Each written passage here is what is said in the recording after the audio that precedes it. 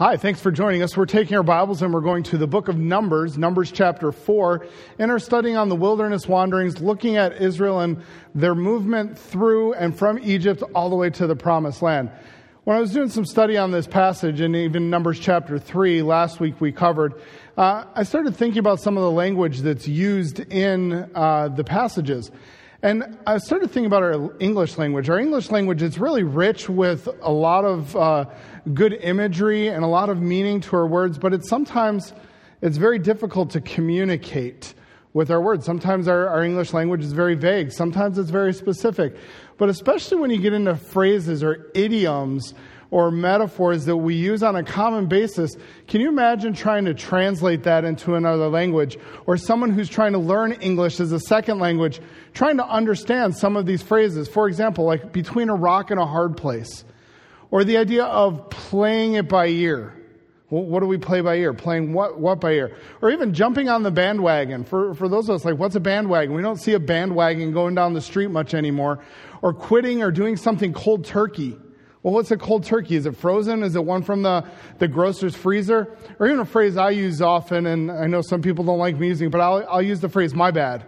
Just to say I'm sorry. Well, how does that translate? How does that work? And it causes difficulty. In fact, if you go to certain sections of the United States, even if you go down south or out west, you're going to learn different phrases. When I came to Pennsylvania, there were some phrases that I was just surprised by. It took me a while to learn, like that the sidewalk is slippy. What is slippy? I didn't know what that was. Or the idea of redding up your room or outening the lights. Or I even have to look at it to say it. Yins, yuns, yous, depending on what part of Pennsylvania you're from and how you say it. Those are just phrases that are different or dialectic differences of words. So it can cause confusion at times. Even the idea if you want to go out for breakfast and get some dippy eggs. What's a dippy egg? Or even you might get your dippy eggs with scrapple. Honestly, until I was 22 years old, I had never heard the term scrapple. I didn't know what it was. I'm glad I do now. Unlike some pastoral staff members, I love scrapple. It shows a little too much, but I like my scrapple. It's good stuff. But Numbers 3 and 4 does the same thing. In fact, when you look at the passage in Numbers 3 and 4, there's three words that come up that we will have the tendency to put all into one idea. It's the idea of service. And in fact, if you look in the passage, you're going to see the word charge in the King James. I'm using that perspective here in version. The word charge, chapter 3, verse 7, it says, they shall keep his charge. But then later on in the verse, it's going to talk about to do the service of the tabernacle. And there's even a third word that starts to show up in the passage. You'll see it in verse 6 where it talks about in chapter 3, talking about that they may minister unto them. Now, when we look at those words in English, we have a tendency to just look and just lump it all together and talk about, okay, this is their service in the tabernacle, talking about the Levites. This is what they do in ministry. And we just sort of think it's all the same, their church work, for lack of a better idea. But the words are specifically different.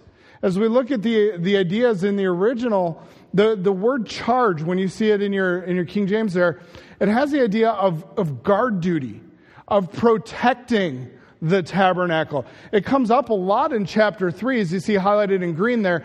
And then the other times, it does show up in chapter 4 as well.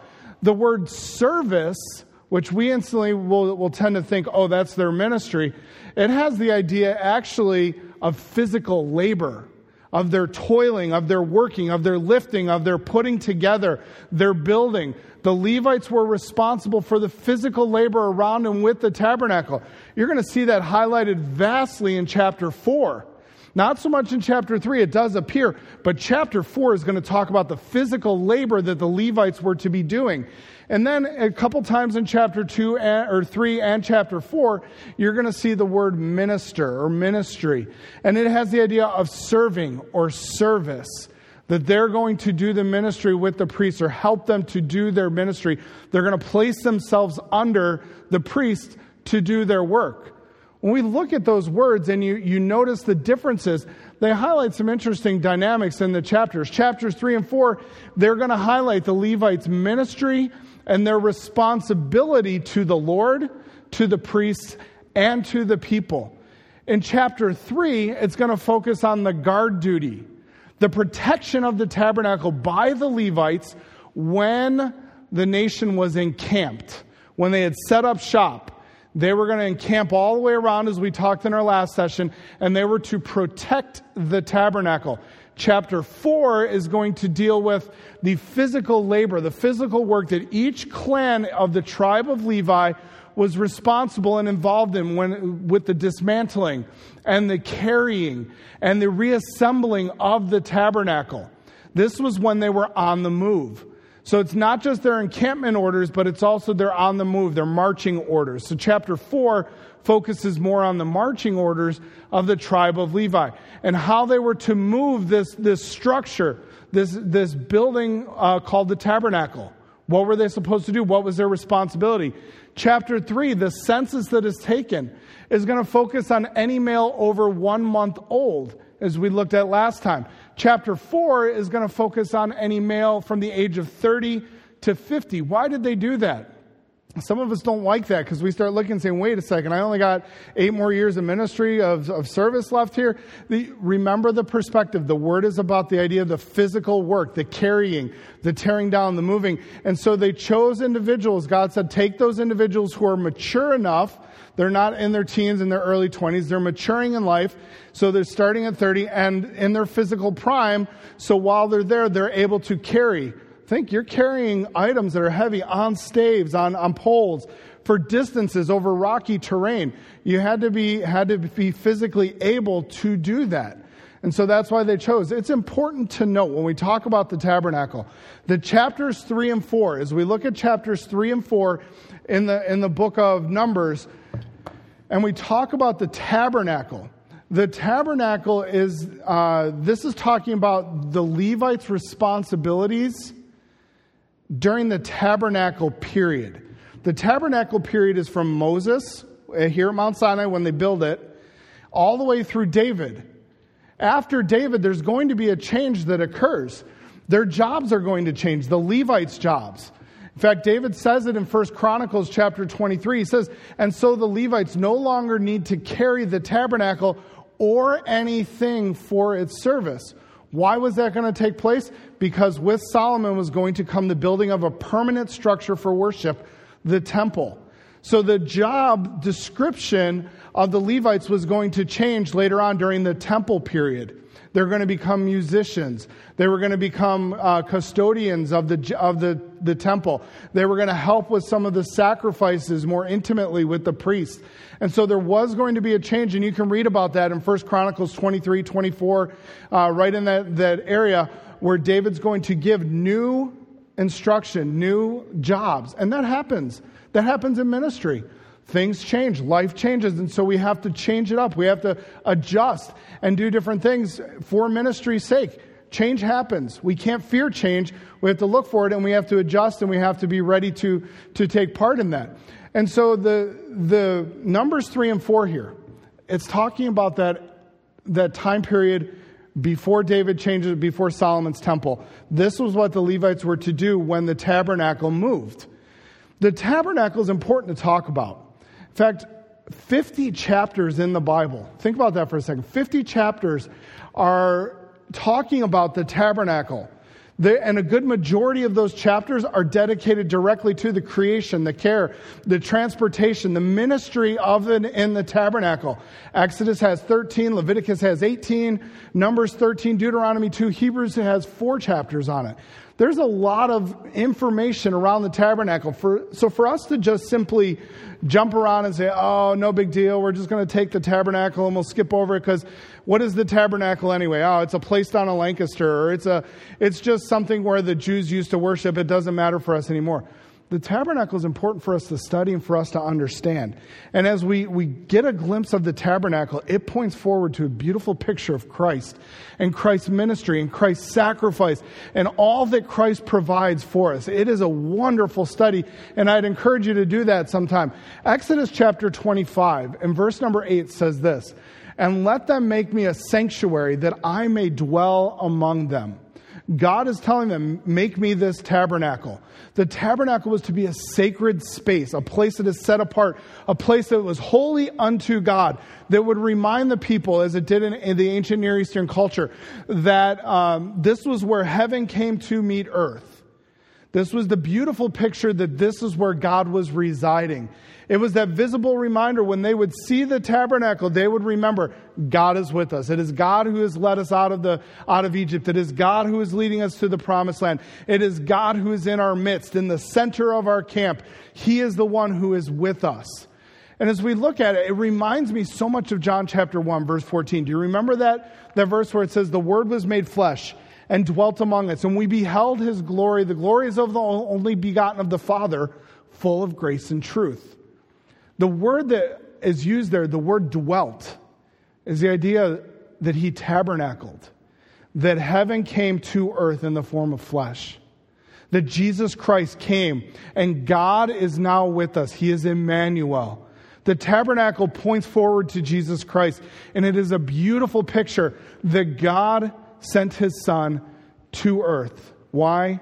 To atone for, to pay for our sins. And the process that a Jew would go through in the tabernacle was constantly showing that picture of their sins being atoned for, of their sins being forgiven. And so the tabernacle that is demonstrated is not something for us just to jump over or gloss over, but we ought to take the time to study and to understand the pictures and the foreshadowing and the symbolism of the tabernacle.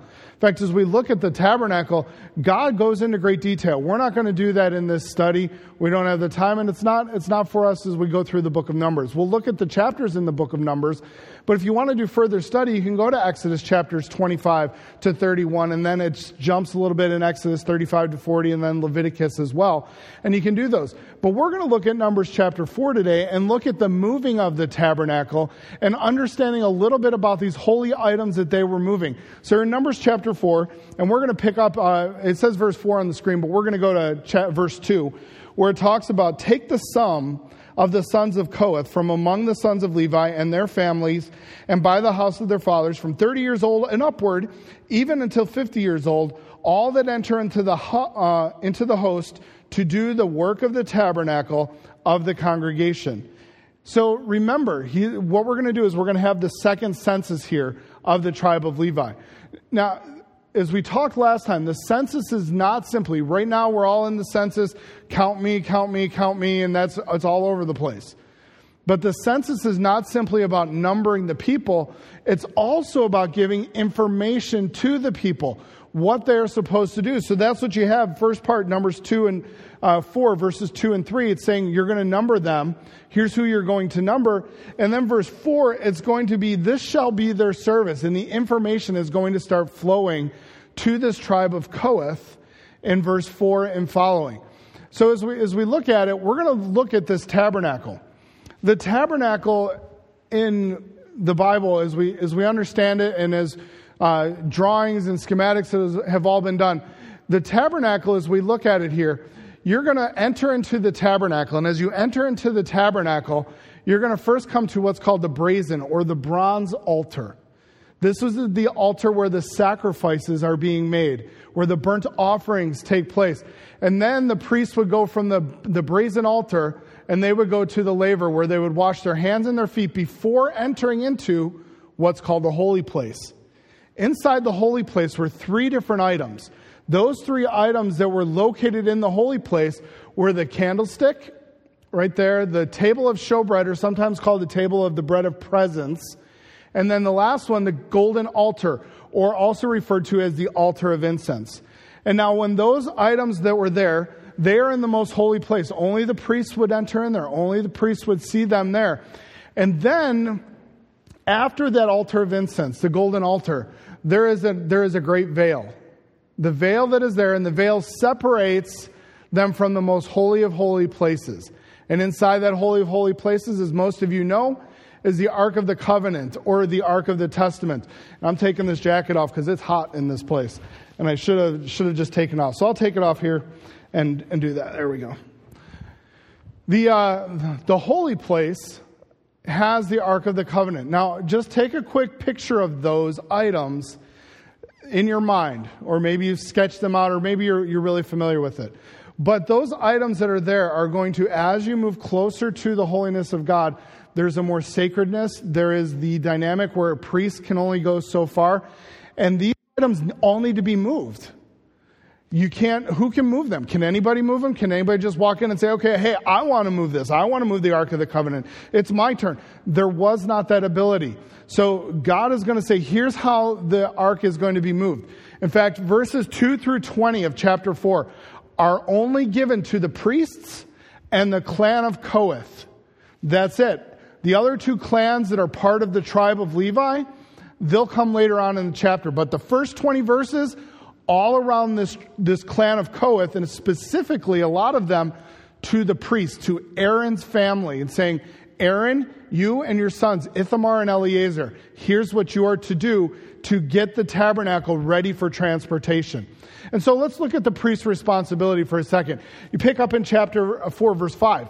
Verse 5, it's going to talk about, to this clan of Kohath, it's going to start off, and when the camp sets forward, Aaron shall come and his sons, and they shall take down the covering veil. They're going to take down this veil that is in between the Holy of Holies and the holy place. And they're going to cover the Ark of the Testimony with it. So they're going to remove this veil, and they're going to take it forward and drape it over the Ark of the Covenant. And there they're going to wrap it, and they're going to cover it completely. And this was the place where the high priest would enter into the Holy of Holies. But at this point, when the veil came down, they were able to enter in and cover it up. But remember that the veil here, this is the same veil symbolically that is rent in two in Mark chapter 15, And that it's the one that Hebrews it talks about in chapter 10, that when it was rent, God has now made access through the veil that is Christ's flesh to enter in before God. God becomes the way, Jesus Christ becomes the way to God. So this veil is going to be taken down. It's going to be draped over the Ark of the Covenant.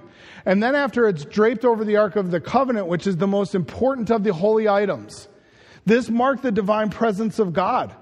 The ark there in Exodus 25, verse 22, it says, and I will meet with thee, and I will commune with thee from above the mercy seat, where those angels' wings the cherub wings are touching. This is upon the Ark of the Testimony, or the Ark of the Covenant. This ark was sacred. It was holy, and it was to be covered. It was to be taken care of. And then after the veil was draped over it, there was a layer of, if you're reading your King James, it's going to say badger skins. If you're reading in any other version, it's going to say porpoise skins. And then it was draped with the blue cloth, it says in verse number 6, that was over it. So there were multiple layers wrapping around, protecting, showing separation between the people and the holiness of God in the Ark of the Covenant. Now, just to go back on that badger skin or porpoise skin, which one is it? We don't know. We look at, is it a badger? There are some badgers in the Middle East, in the Palestine area. There are also porpoises, not the bottleneck Atlantic dolphins, but a different type of porpoise down in the Red Sea area. We're not real sure. We do know that they use the porpoise skins a lot for leather, and it's waterproof. One of the problems that people bring up is neither of those animals are considered clean by Levitical standards. So if they're not clean, why are we draping them on the most holy of items? So we don't know exactly what it is. We do know that there is a leathery, waterproof skin of some sort that is draped over to protect the items. And you're going to see that idea of the badger skin or the porpoise skin come up multiple times. Then, once the Holy of Holies is taken care of, and once the Ark of the Covenant is covered, then they're to work on those three items in the holy place. So the priests are then going to work on the table of showbread, or the table of the bread of presence, sometimes depending on the version you're reading. The priests would then take 12 loaves. The table of showbread had 12 loaves of bread on it, had frankincense put on it, and it was there to provide and to remind people of the spiritual and the physical provisions that God had made for them. And each week, the priests would change out the bread, and the bread would then come back, and the priests would eat that bread. And it would all be continually symbolic of the presence, God's presence before them, the presence of them coming before God, and the beauty of the provisions of God.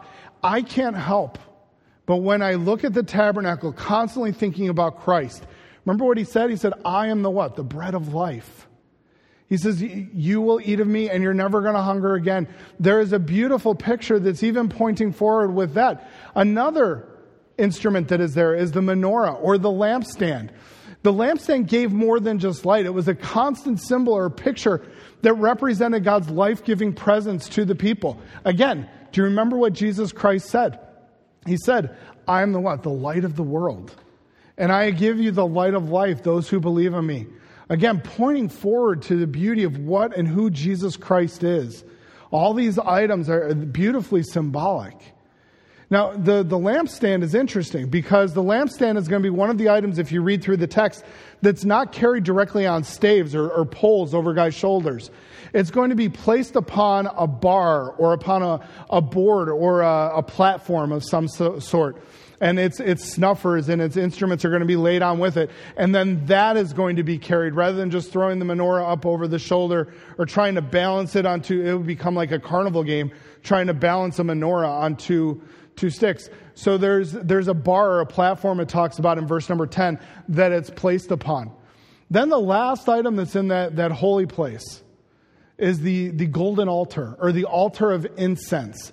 This is the furthest point that any priest could go into in the worship process, except for the high priest.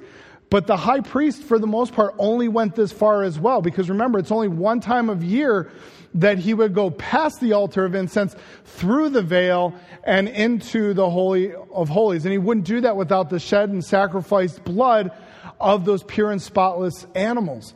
And so you look at the symbolism, the beauty that you can only go so far. You can't go to the holiness of God without the shed blood of someone. We know of Jesus Christ. Again, beautiful pictures that take place. This place was a place of perpetual incense and offering to the Lord. Exodus chapter 30 talks about that the priest shall go in and they shall burn incense day and night. When they go into light and trim the menorah to make sure that the lights are still going and add oil to that. There to also make sure that the incense is continually going before the Lord. And then again, once a year, the high priest would go past that. Exodus 30 highlights that, to go past this altar into the holy place. The incense that's going to be offered here was very sacred. It was a very holy mixture. It talks about it in Exodus 30 as well. And it gives you all the different components and some of the spices, some of the herbs, we're not real sure what they are. But what's really interesting is what is talked about at the end of Exodus 30. It says in the passage there that if you even try to replicate this, it says that you will be cut off. He says in Exodus 34 verse 38, whoever shall make like unto that, to the smell thereto, shall even be cut off from his people. This mixture, this incense that was going to be burned, was a holy offering to God. It was not just something to be common or cheap or just everybody try to replicate. I love copycat recipes. Try and figure out how to make, this item from this restaurant. But this was not supposed to be trifled with. God says this was a sacred offering to him because God is holy. You see this constant picture of the majesty, the holiness of God that is there. It was the aroma of forgiven sins. As you smelled this, you knew that sins were being forgiven, that they were being atoned for, that they were being paid for.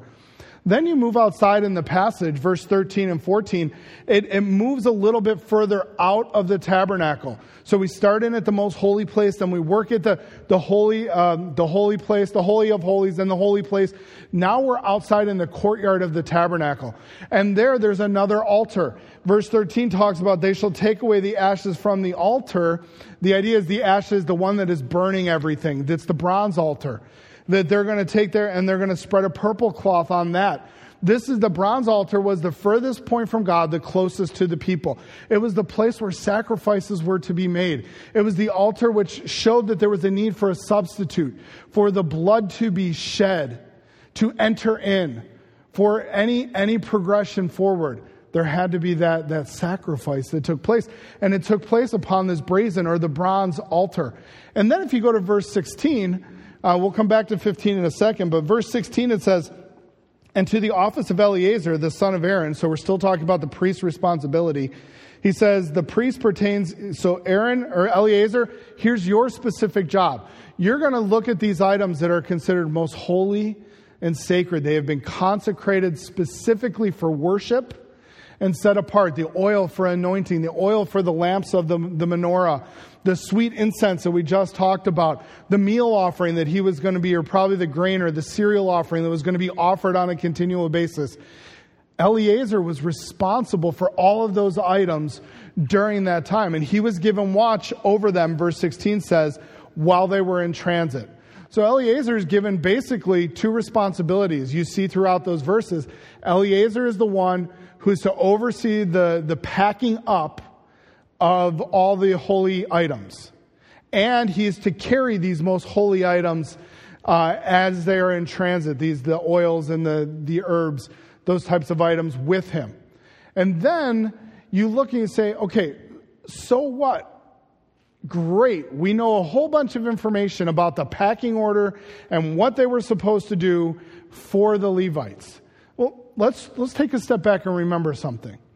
In this whole process, the holiness, the transcendence, the majesty of God is being protected. Yeah, I understand God does not need protection. He can protect himself. But this is a visible way that is being shown that there is a distance, that there are only that this distance can only be made up by the holiness of God. We can't just enter in trivially and just do whatever.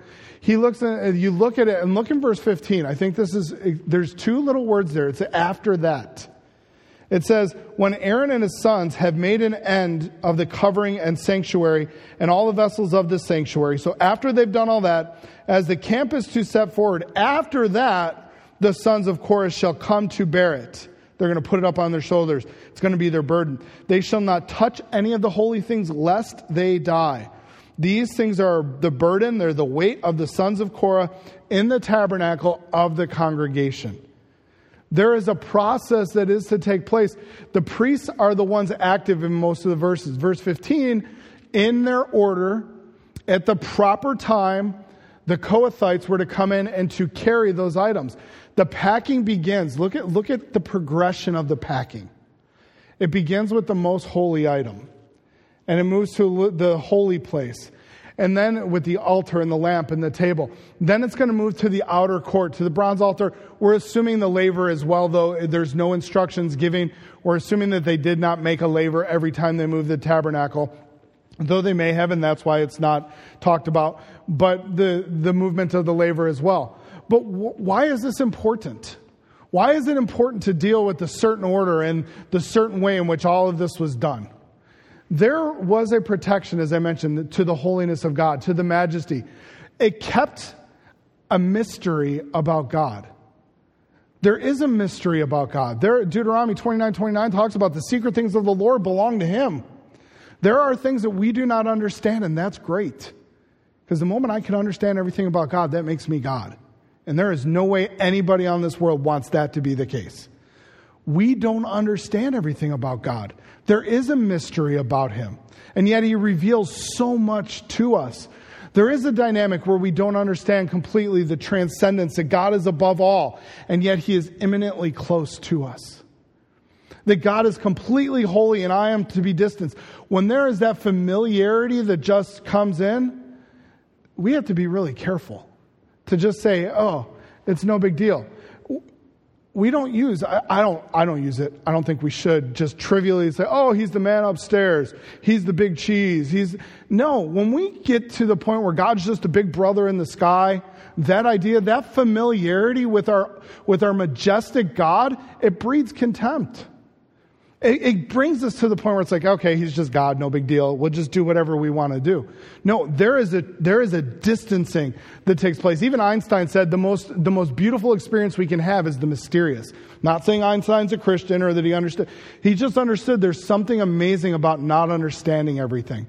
And there's a beauty to the austereness of God, to the transcendence, to the majesty of our great God.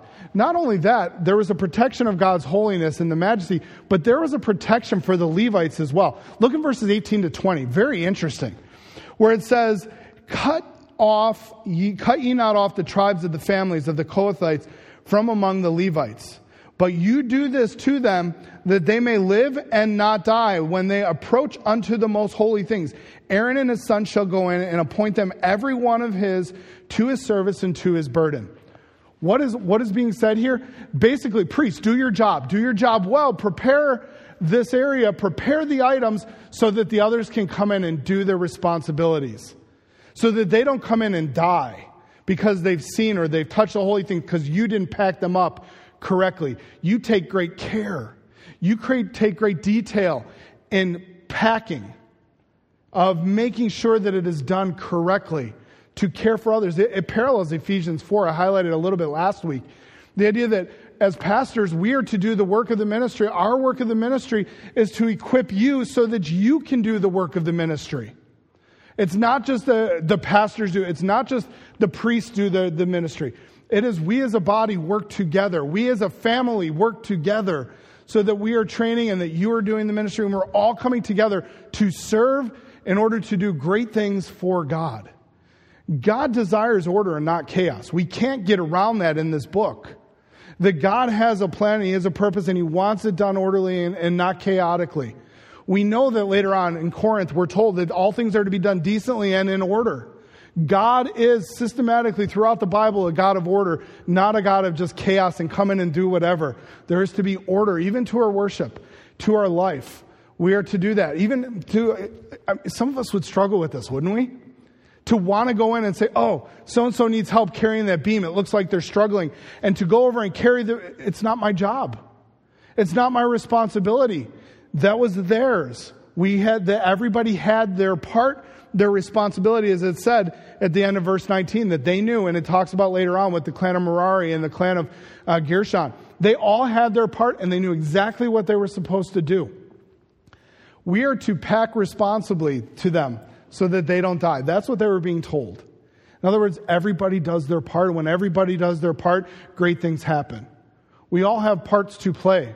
We all have responsibilities to do. Let's do our responsibilities. Let's do what we're called to do. I remember back on a missions trip, and Tyler, if you're watching, this is not any reflection on Tyler. This is just the picture I had about packing the trailer. We went down to Florida on a missions trip, and on the way back, when we were getting ready to go back, the preacher boys wanted to pack the trailer. They wanted to take some leadership. I appreciated that. But I explained to them, you have to pack this a certain way. I need the weight up front. I need the weight in the trailer to be spread out so that it's not going to move back and forth. And they're like, yeah, we know how to pack a trailer. Yeah. And they just basically blew me off. And I said, okay, go ahead. And it was one of those, I was going to use it as a teaching opportunity because I assumed what was going to happen. So they went at it, packed it. It's 85 degrees and humid in the morning, and they're drenched, and we're all ready to go. So we take off on the road to drive back to PA. And as we're driving back, I can see the trailer. It's whipping to one side, and it was constantly moving. So what do? I pulled over to McDonald's and said, all right, everybody out. And we got out in a McDonald's parking lot. We unloaded the entire trailer.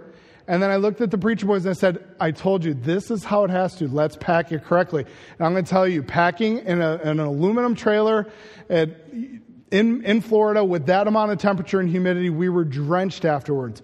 But it was because it had to be done because it wasn't safe for me to drive that trailer with everybody. That's a trailer. How much more with these sacred items? God looks at the priest and says, you do your job, you do it properly and adequately and with great detail so that others can do their part as well. The rest of the duties in the chapter, you see it laid out. We've went through them already a little bit in a previous lesson.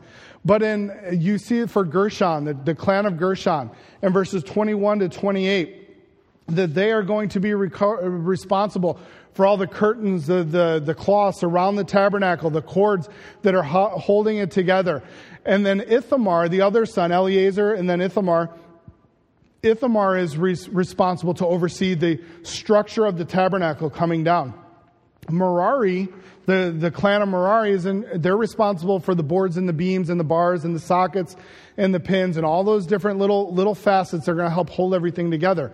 So everybody knew their part. Everybody had their responsibility taken care of. Everybody counted to a degree. Now, we look and say that right now with the census, everybody counts, everybody counts, everybody counts. That wasn't the case here. In fact, do you remember, if you look through the rest of the census, you're going to see from verses 34 down to the end of the chapter in verse 49, you're going to see that there is a counting, but it's only a portion. It's all of those ages 30 to 50. And there are all the numbers. You can read through, and there's some redundancy, but it's done for a reason, for all the writing and the history keeping that they did that. But you see all the numbers here, and look at the Levitical total in verse 48. The total of all the Levites there who were able to remember, this is not all the Levites, it's not a contradiction to the previous chapter where it says there's 22,000 Levites. This is the men 30 to 50 who were able and mature enough to handle carrying, doing the physical lifting and the physical work of the tabernacle, of moving the tabernacle. There are 8,580 of them able to do that. So when we look at the tabernacle and we say, okay, all that great information about the tabernacle and what's all happening, when you read about the tabernacle, as you keep going forward, ask yourself these questions. What does this passage teach me about God when you look at the tabernacle? You can't get away from the holiness of God, can you? It's constantly there. What does it teach me about my sins? We can't get away from the sinfulness of man, and that our sin does not allow us to approach a holy God. There must be a substitute. What does it teach me about Christ's redemptive work? The Lamb who substitutes himself, who takes our place so that we can enter in before a holy God because of Christ's blood, because of what he has done. And then how does that, in my response to the holy God and the redemptive work of Christ, what is my response? How do I live to glorify God? When you study the tabernacle, ask those questions and look at the pictures and look at the beauty, the pointing forward of what Christ has done. So what are some of the Levitical lessons as we look at chapter 4 that we can learn today?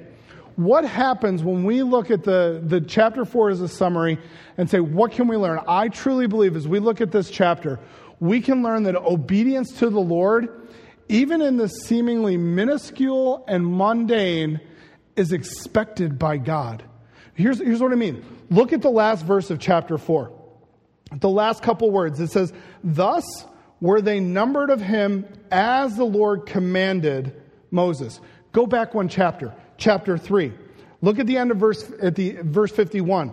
It says, according to the word of the Lord, as the Lord commanded Moses. Look at the end of chapter 2, where it talks about verse 34. And the children of Israel did according to all that the Lord commanded Moses. Guess what it's going to do at the end of chapter 1?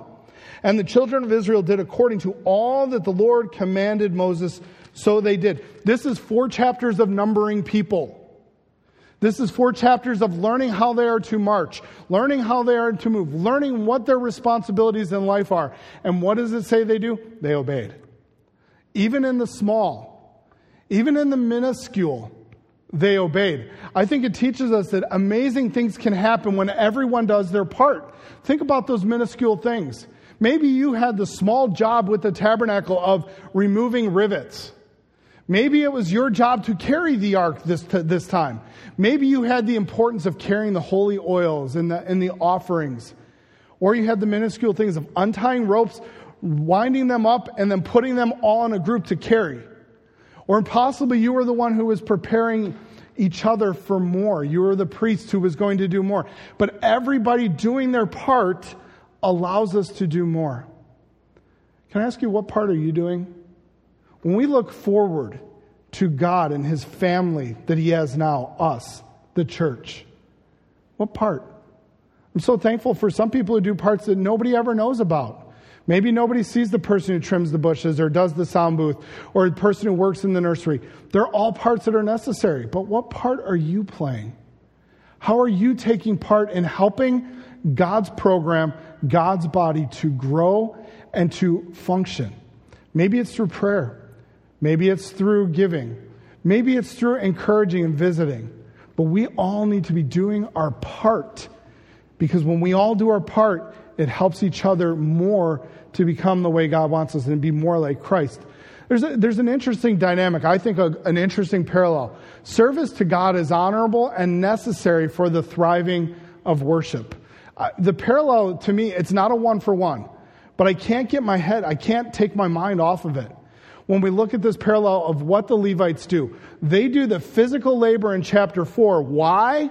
So that the priests are able to focus on sacrifice and on worship. That parallel comes through later on in Acts chapter 6. Though it's not, the deacons, a deacon is not a one-for-one with a Levite. I'm not saying that. But you see this picture where, remember in Acts 6? Acts 6, you have the apostles trying to do more of the work, and they're saying, we can't because of some of these other things. So what do? The office of the deacon is birthed. It happens because they're doing their part. And I think as we come in the next weeks here to voting for deacons, we have to remember this concept that's there. That it's a concept that the deacon is one who serves. It's not just an austere power play. It's not just, hey, look at me, I want to be in a position of prominence. The deacon is the table waiter. The Levite was the one who served. They did the small, minuscule, the small things. All of us in our lives. When we serve God, it is honorable. It is necessary for our worship as a church to be thriving. And then I also see that though God is everywhere, He desires us to know and appreciate His presence with us. That's the whole point of the tabernacle. It was that visible reminder that God is with them, that God was in their midst. We have it even greater with Jesus Christ, that He has come to be with us, that He has tabernacled with us, John 1:14, that He is Emmanuel, that He is God in the flesh, that God is with us. We look and we say, wow, Christ is here. He is the ultimate fulfillment of the tabernacle. In fact, would you go with me to Hebrews chapter 9? Hebrews chapter 9, it's a beautiful passage, but it highlights the fact that Christ is greater than the Old Testament tabernacle. I don't normally do this, but we're going to read through a number of verses here and just follow along with me. Hebrews chapter 9, and we're going to start in verse number 2.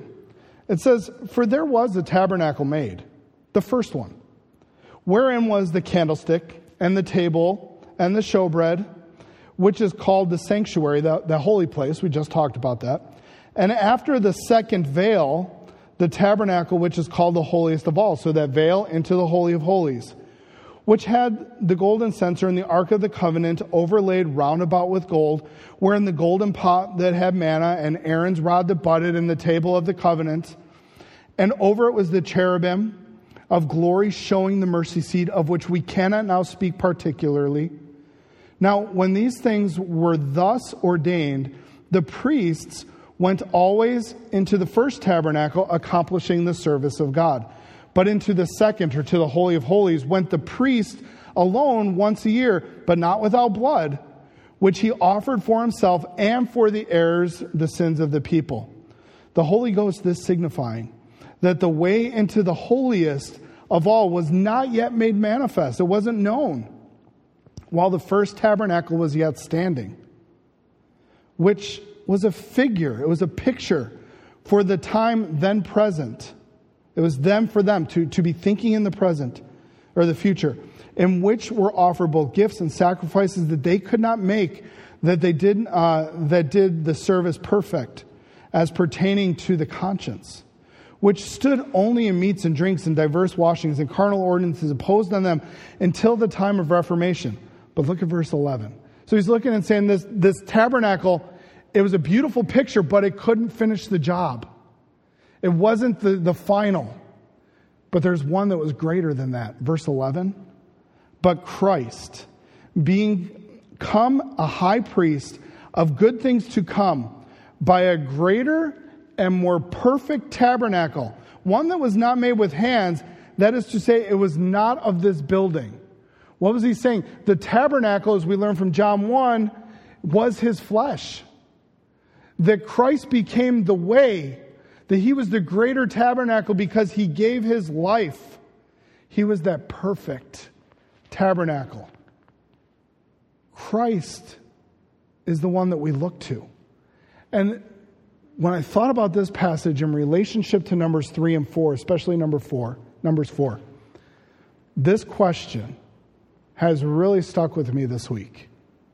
One that just I want us to walk away with as we think about everything else with the tabernacle. When we think about Jesus Christ, what does this question do to us? Do we love, serve, and obey our greater tabernacle, Jesus Christ? Do we do it with dedication? We could have with joy and with fervor, the way that the Levites served the lesser tabernacle. They served that tabernacle with duty, with honor, with pleasure, even in some of the mundane and minuscule. That was their service and their duty to the lesser tabernacle. We serve the greater tabernacle. How do we serve? With joy? With fervor? With excitement? Or do we look at service and say, oh, I don't have time. I don't have the energy. Life is too busy. We'll do God on Sunday. How do we serve? And how's our heart attitude? I pray that we will serve the greater tabernacle with the dedication and fervor that the Levites served the lesser tabernacle. Lord, help us to serve you with joy, help us to follow you with obedience, and help us to love you with great passion and excitement and fervor and zeal. Thank you for the great tabernacle, Jesus Christ. Thank you for the sacrifice that he provides, that the blood of bulls and goats could not finish, but he finished it. That it is paid in full, that my sins are forgiven. Lord, thank you for Jesus Christ. For it's in his name we do pray. Amen. Thanks for joining us.